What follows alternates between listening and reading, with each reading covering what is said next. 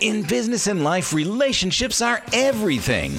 Welcome to the People Catalyst podcast, where we interview top business leaders and learn how they build relationships with their teams, clients, and those that promote and refer them. Here's your host, business trainer and leader of the People Catalyst team, Carla Nelson. Rich Parsons served the United States for 27 years as an Air Force senior leader and program manager. He started in civil engineering and quickly moved up to be an instructor for everything from dealing with chemical attacks to how to be an effective supervisor. He also taught leadership and communication at the Community College of the Air Force. He then moved up to be a senior technical trainer and development manager. Rich finished out his Air Force career as the superintendent for over 400 airmen. He has continued his devotion to receiving and giving training and is now a certified TEDx speaker coach and certified speaker and trainer with the John Maxwell team. And welcome to the People Catalyst podcast, Rich Parsons. Hey, how you doing, Carla? So glad to have you on the show, sir. I'm super excited about this. I'm glad we were able to connect and make this happen so quickly. Yeah, pretty fantastic. Somebody who's been a trainer of the Iraqi army, Afghan army, and you were in the Air Force, right? But you worked in conjunction with Navy and Marines and all sorts of good stuff. Yep, that's correct. Yeah, it was pretty interesting experience working with the other services and then having the opportunity to work directly with training the Iraqi army when they were coming up after the transition in their country, and then working with the Afghan nationals and their army as well. It's pretty so unique. What brought you to that place, and then what brought you to working with, professionals and CEOs and in training the outside world? Because I love this story in regards to veterans. I mean, you guys know training to the nth degree. You're some of the best people to work with because you see the value of training, and now you have your story and then your work, and now you're bringing it to the outside world. So share with us, Rich, that whole kind of spectrum. Okay. Yeah, so, I won't go back into the early days of joining the Air Force in 1991, but what I will do is highlight just a couple points along my career that really got me to where I'm at today. And, I'll say that I did not get anywhere in my military career and in my personal life without having coaches and mentors along the way to help me. And I think that served as probably one of the biggest highlights and one of the biggest takeaways from my career is the value of having a coach, of having somebody to come alongside you, to mentor you, to get to that next level. And that's really what's driven me through my career. And I have one of those individuals, a man by the name of Mike Sullivan. I met him back in the mid-90s when I was going through my first level of professional military education. And, skipping forward a few years as he and my instructor, Richard Berdusco, made an impact on me, I then later on in the early 2000s became a professional military education instructor where I was teaching leadership and human resource management and counseling skills and all this. And Mike Sullivan ended up being one of our leaders on the base that I was doing that. So I had yet another opportunity for him to speak into my life and to help me grow. And it was also during that time as an instructor that I got to go to Iraq and help stand up the new Iraqi army. And that was very unique, to say the least. Many will refer to it as herding cats. We use that. We use that frequently in business. Yeah, and you can use that. Yeah, exactly. It's a pretty universal term, but yeah. So having that opportunity to train the Iraqi army and help set up their training battalion, that's where I worked with the other Air Force instructors, Army, Navy, Marines, and I became pretty close with each of them. And we actually taught the Army professional leadership course, which I had to learn to speak Army pretty quickly. But some unique stories out of that I could go into another time. But so well, I that love was that though. Speak Army. You have to tell us a little bit more about that. so that was really my first experience working with the Army, and I had to build some clout there. And oftentimes the Air Force is kind of looked at as The chair force. exactly. I didn't want to say it, but as far You know as what? I'm married to somebody who's 21 years Air Force. He's okay, so yeah, that's right. and then my dad So is 24 years Navy. So believe me, yeah, I've so heard there's it all. definitely some differences in the services and kind of our PT and our level of, I don't know, exertion in that. But we always got picked on because we did a bike test instead of a run test for the longest time. And so I had to prove myself one day. We were doing one of our formation runs with all the services. And at the end, the last, I don't know, half mile or so, they just kind of let it be a free run. Well, I was damned and determined that I was not going to show up badly for the Air Force. And as I came across the line, there was a Marine, an Army, and then myself. They looked around. They're like, "What are you doing here?" And so just kind of getting some clout with those guys. And I think, and honestly, that was kind of a turning point with some of the guys. Like, well, maybe you guys aren't all that bad. And but with our instructors that we had there, we had to learn how to communicate in a way that was consistent with the other services. And when I say speak Army, some of their lingo, some of their terms, things like that was different. But as I found that as we were able to speak their language, it allowed us to connect with them. And Mm. that same thing applies in the business Oh, sector, in for the civilian sure. sector.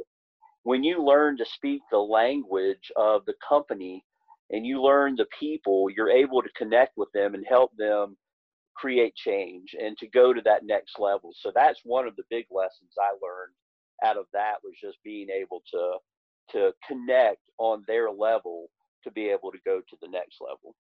Definitely. Oh, I love that. And then also, can you share with us just a little bit? One of the things I love about our armed forces, all the branches, is the value of training. Right. So that's one thing that I wish in business they would, like put their arms around it and go, yes, you have to practice. And so can you Right. share with us, Rich, a little bit about, your background in, valuing training and needing it. And then, I Right. mean, my goodness, you trained, the Iraqi army and the Afghan army, right? Like they needed training too. So Mhm. understanding the branch between the training in the armed forces and the same, logistics happen in business. Correct. Yeah. So, obviously for the military side of things, and I think this really, this crosses all lines, but training is a foundation, is basically what it is. Without the foundation being there, you're not able to perform at the level that you're supposed to. And oftentimes, people, and I get it, I've hated training myself, even when I was a trainer, because we still had to do training on how to do I'm gonna training. have to quote you on that. I hated training Yeah, myself even when I was a trainer. That's yeah, fantastic. It's it, true though, Rich, right? It's it like is. it's not like sexy or like woohoo, but it's No, necessary. it is a necessary evil at times. And but without it, when I would go out on field exercises, or I would go into, it's like even some of the things I would train people on, it's like, why are we doing this again? And Mhm. really the reason we were doing it again is not because we didn't value their time, and not because we didn't value, whatever else it was, whatever complaint that came with it. Really, a lot of it is because we valued the ability, or we valued the opportunity to increase their competence in a certain area, or increase their level of safety and their ability to do something. And so with repetition in some of the training, that it builds that. But, at the same time, we had opportunities, as I'm sure businesses do as well, is you have to look at the value that comes out of the training and put the effort behind those things that matter most. And typically anything that involves safety, um, being prepared to do your job, even in difficult situations, things of that nature are going to get more focus. For instance, I was in Korea for a year back in the mid 2000s, and with just the hostility and just the differences and things that go on over there, it's like, at any minute, what they say is the balloon could go up. And when that happens, there's little time to react. So we practiced every month wearing our gear and going out and doing something related to our skill. And in my case, it was airfield recovery, and being able to function in a chemical environment and function in austere conditions.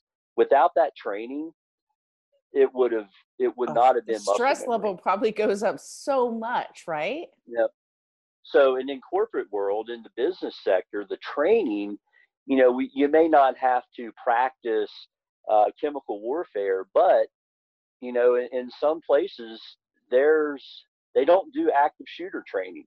They don't do hostile actions or hostile worker type stuff. And those things are critical, because without it, you don't know how to react when that situation comes up. And that's why training is important, and being able to understand the concepts of it and how to get that across in an effective manner. Again, it goes back to knowing the people, knowing the culture, and figuring out what the needs are, and then meeting them so that they can be more effective as they move on to whatever. Ugh, that's so critical and so absolutely fantastic. So share with us a little bit, Rich, about your war room and your boardroom. I created basically a success floor plan. And, Because I if love that. anybody War was, room, boardroom. I mean, my goodness. yeah, I mean, they're if anybody was, curious about the floor plan, that's something, we could definitely connect on. But two of the rooms that are in there are the war room and the boardroom. And so what I've done with that is, for those that are military minded, military affiliated, be it civilians or actual military personnel, the war room is something that they both kind of run in a hybrid mastermind type format. But the reason I have them split up, and they kind of cover a lot of the same information, but it's being around like-minded people that oftentimes we're able to learn more effectively and to go to that next level. So even though the like-minded people being military or military affiliated, it doesn't mean that there's not different perspectives in there.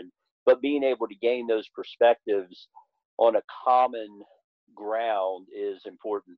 And the same thing happens in the boardroom, where if you have, executives or rising stars that they're wanting to move into leadership or executive positions within corporate side of things, that's a great area to have like-minded people that have business experience that can help those up and coming, those high potentials move to that next level. And really it just kind of creates a comfort zone to where a boardroom's not getting inundated with a bunch of military lingo and terminology that they wouldn't understand. Yeah, and acronyms, right? Yep. Oh yeah, acronyms. It's so funny, Rich. Even today, it's like, oh, if I said it in an acronym, you know what it means, right?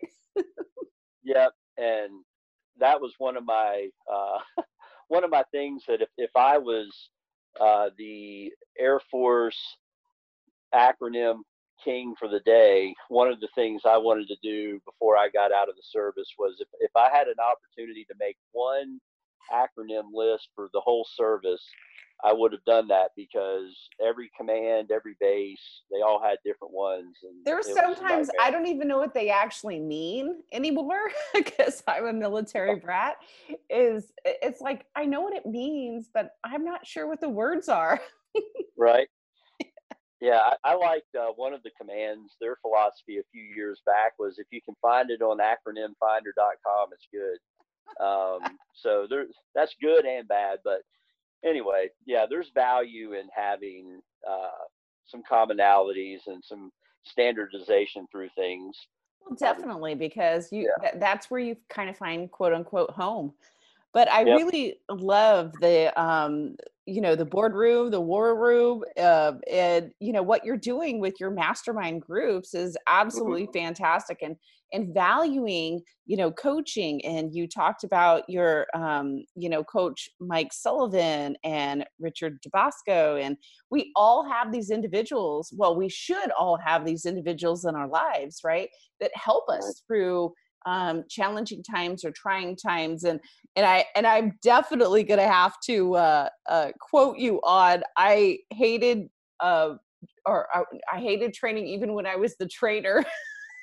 It's so true, right? It's like, you don't really want to do this, but it's necessary. And it's necessary to be prepared. And to, understand that you don't wait for the chemical warfare to happen. You practice before the chemical warfare happens. Yeah. I mean, and it's very, very, very fluid to business. So, okay, where can our listeners get a hold of you, Rich? They can go out to my website, highercallingconsultingllc.com. All one word, no spaces.